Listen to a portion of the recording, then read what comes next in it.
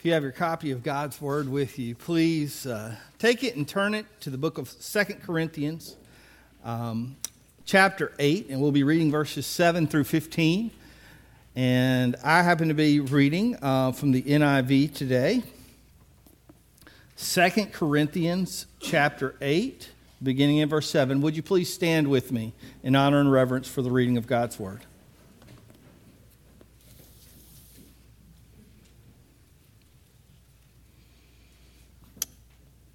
But since you excel in everything, in faith, in speech, in knowledge, in complete earnestness, and in the love we have kindled in you, see that you excel also in this grace of giving. I'm not commanding you, but I want to test the sincerity of your love by comparing it with the earnestness of others. For you know the grace of our Lord Jesus Christ, that though he was rich, for your sake he became poor, that you through his poverty might become rich. And here is my judgment about what is best for you in this matter. Last year you were the first not only to give, but also to have the desire to do so.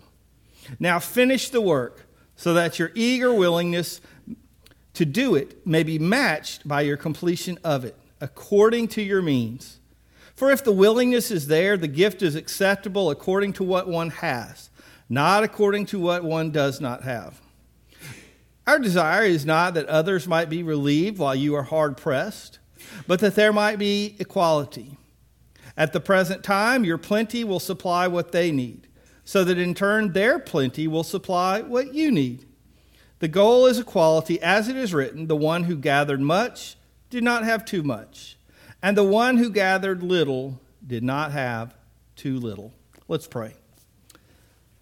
Father, I come to you, and God, I pray that you'd help us to understand your heart and your will, your mind, as it comes to this subject of our gifts and how we are called to give and how we are called to bless others in your name. Lord, give us a heart like your heart for people, for all people, and especially for those of the household of faith. God, may the way that we treat and talk to and relate to one another, God, may it be a witness to a lost world that we are truly your disciples because we love one another. Bless the reading and proclamation of your word, we pray. In Jesus' name, amen. You may be seated. Now this morning I need just a little bit of audience participation, and nobody has to get up, nobody even has to say anything, but I am going to need some hands raised, so I'm not going to embarrass anybody or anything like that, but just to make sure that all of us have at least one working shoulder, arm. I need everybody to raise one hand right now. Okay, good job. Thank you. You can put them down. Those of you who are watching, you may be about to fall asleep on your couch, so you should probably raise your hands too, get in some calisthenics or whatever. Okay, so this morning I want to talk about love offerings. But I want to say that there's a lot of different offerings in the Bible, okay? There are offerings about your normal, regular giving. You know, you might call it your tithe or your normal offering. There's offerings for a big building fund campaign. You know, church, we need a new sanctuary, or we need more Sunday school space, or a new fellowship hall. So there's kind of the building campaign. Then there's mission offerings, right? We talk a lot about our missionaries and like our annual Stott Wallace missions offering or others. So we've all, we've heard of a lot of different kinds of offerings. But I got to thinking about, kind of maybe where we are in terms of our awareness of what those offerings are really all about. So first question, have you ever heard a sermon in your life about tithing or your regular giving to the church? Who's heard about? Okay, almost everybody. Good, put your hands down. Now, how many of you have ever heard a sermon about a missions offering, about how we need to support missionaries and send money to them? Okay, most of us still the same. How many of you have ever heard a sermon talking about how you should help build, usually the preacher will go back to like Nehemiah when he was rebuilding the city or something like that. How many of you have ever heard a challenge or a message about giving for a building campaign at the church? Okay, most of us still. Now, let me ask you this. How many of you have heard a message just about love offering?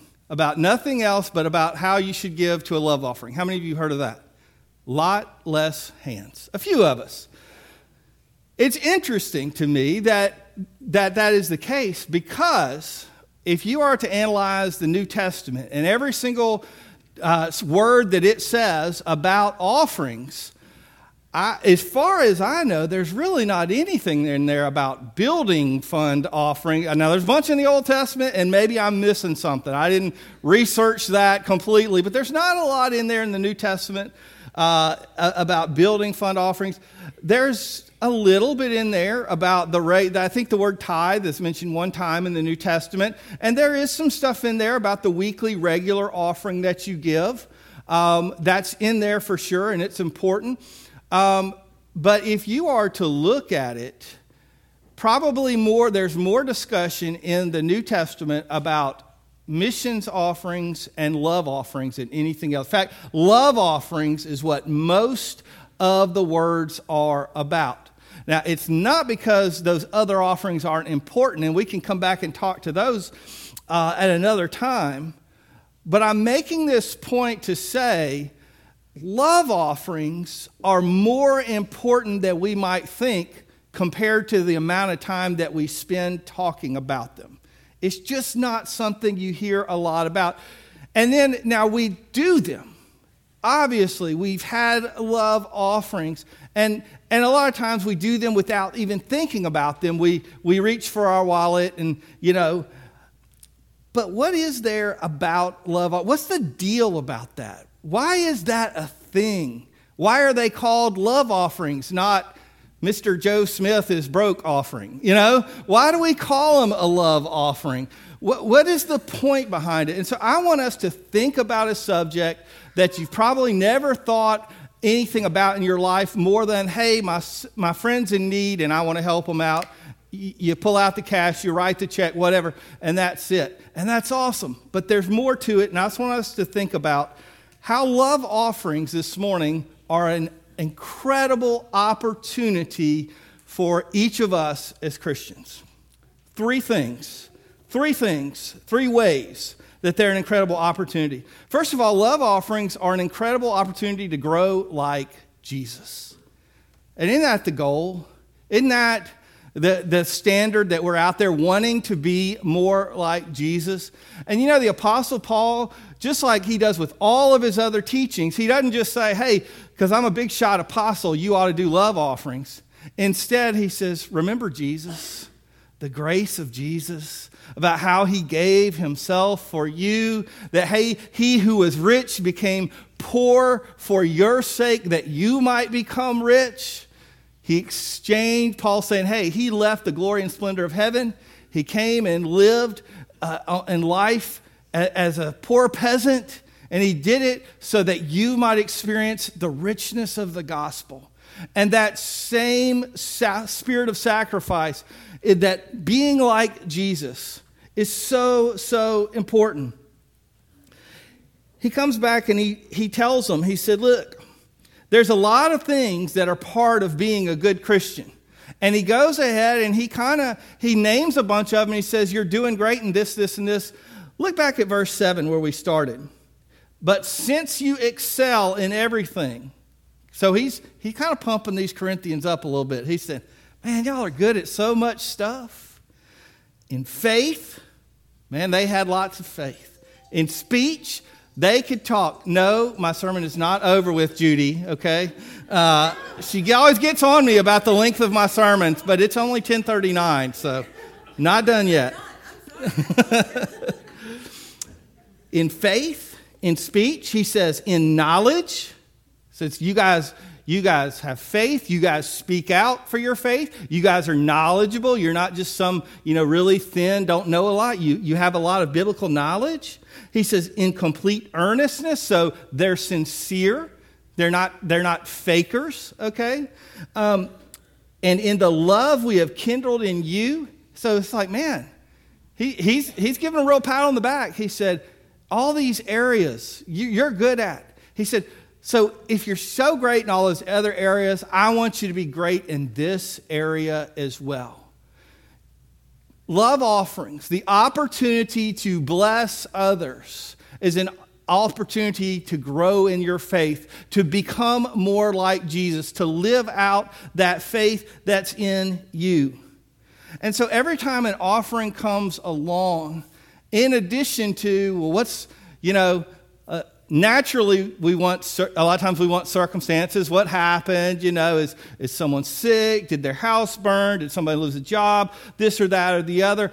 But Jesus is saying, we ought to think about this in terms of, I can, this is a way for me to take part in my faith, in my relationship with the Lord, just like prayer and Bible study and all the things that I do to be a complete Christian, to be whole and mature in Christ.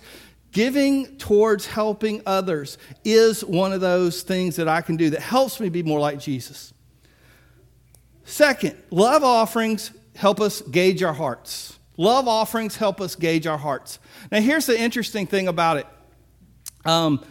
Paul says this to them. He's kind of, talking to them and everything, and he says, but look, this is not a command.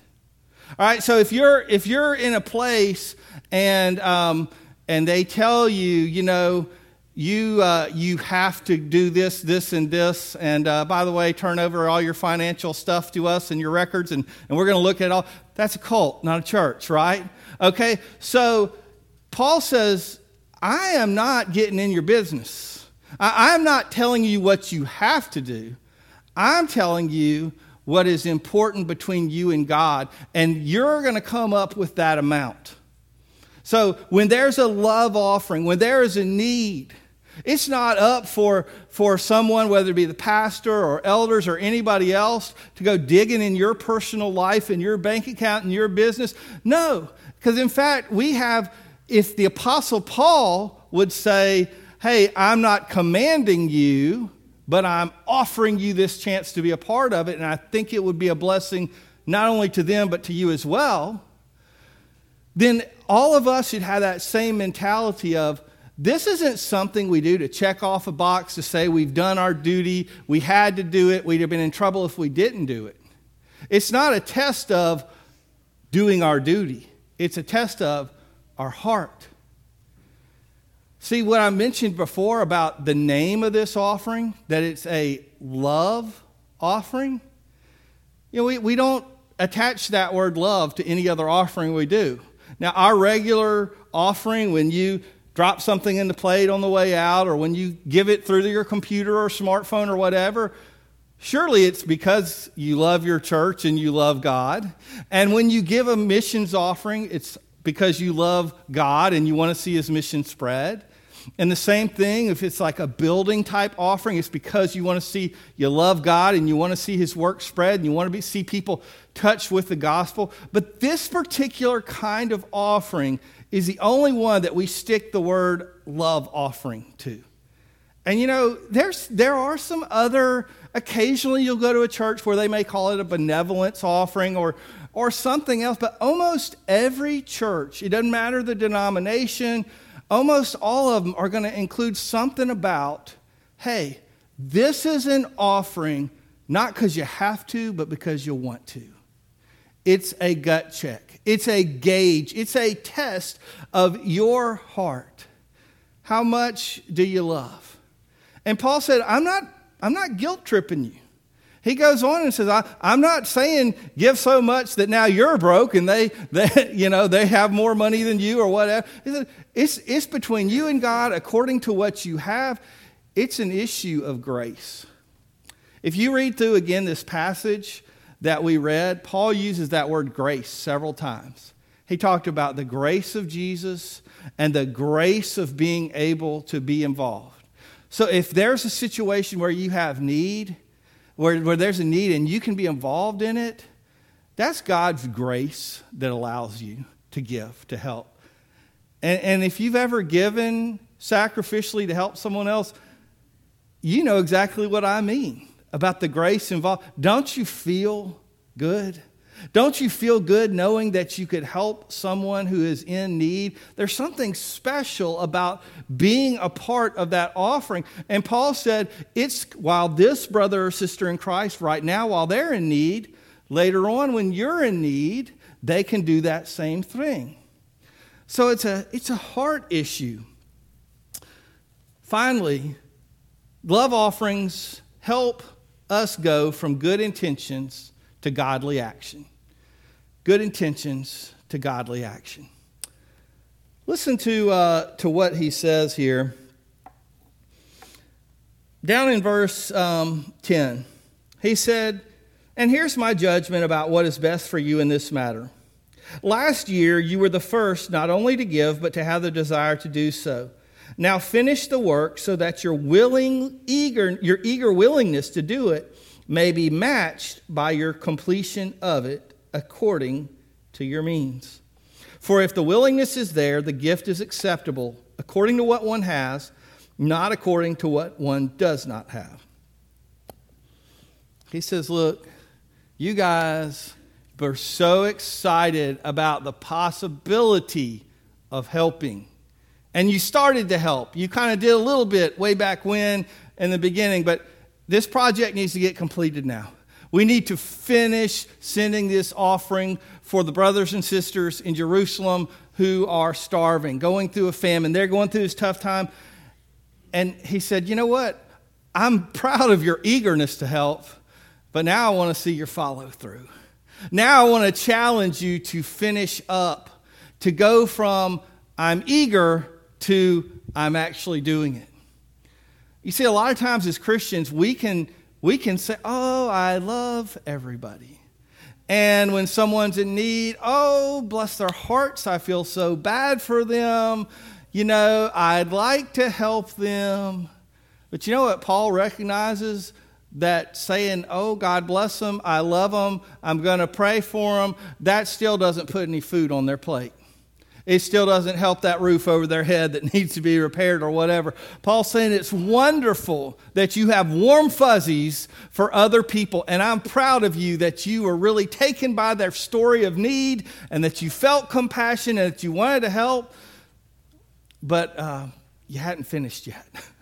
You hadn't come through. You hadn't followed through on everything. So I want to encourage you. And he keeps mentioning according to your means because, again, he's saying, I'm not trying to break you. I'm not trying to get, blood out of a turnip here. But you know how you talked real big about wanting to help? Let's match that talk with some action. Let's go ahead and go from the good intentions, which are awesome, but they are nothing if that's where it stops. Let's go on to complete this thing. Let's go on to act and to fully give and sacrifice. So love offerings are an opportunity. They're not this thing that we just check off out of a sense of duty. They're not something that we give a token set amount, that we're like, oh, here's another love offering, time to put in another 20 in the plate. But it's actually an opportunity for us to engage with God, to think about, God, I want to be like you. I want to have your heart. I want to bless someone else in the way that you've blessed me. And in the same way that I know that you would use others to bless me when I was in need. It's this opportunity for us to think and say, God, where am I really? Where's my heart? When I hear about a love offering, am I eager to get involved and to help? Or am I like, just seems like we just had another one of those 2 months ago or 6 months ago or whatever. Where is my heart? What kind of compassion and love do I really have for my brothers and sisters in faith, in the church family? And finally, it's that opportunity to take those well wishes, those good intentions, those loving feelings that we have for others, and to actually do something concrete, to actually step out, move from belief to belief in action, from faith to works, and to carry it on through. Here's the great thing about this passage and being able to preach it today is We don't have a love offering today. I'm not about to finish the sermon and say, hey, by the way, now that I got you all fired up and you're ready to write a check, let's pass the plates because we have a love offering today. We don't have one today. But it's something for us to understand. And I'll tell you this, church, you're a generous people. God has used you over the years to bless a lot of folks, and that's awesome. And, so like Paul talked about, I think when he was talking about the Philippians, he had to kind of fuss at the Corinthians a lot and some others a lot, but he's just kind of like, he was talking to Philippians and he said, you know what you're doing? I want you to just do it all the more. And that's what I feel like today. That this isn't a message to say, Beersheba folks, you've been stingy and you hadn't loved on others, but to say, Beersheba folks, you've already got a real good idea about this and you've already blessed. But let's just take this moment to think about it today so when the time comes again that we understand and we engage in an even greater way. We may not hear a message often at all about love offerings, but they are at the heart. They are about how we truly love our brothers and sisters. Are we able to be there for them? And this does specifically involve a collection of a group of believers, and it was in a formal way. But I tell you, take these same principles, and you can apply them to when you just see individuals in need. And there may not be a big sign up at the church and a message that, hey, we're going to do a love offering. It may just be that you see another person in need.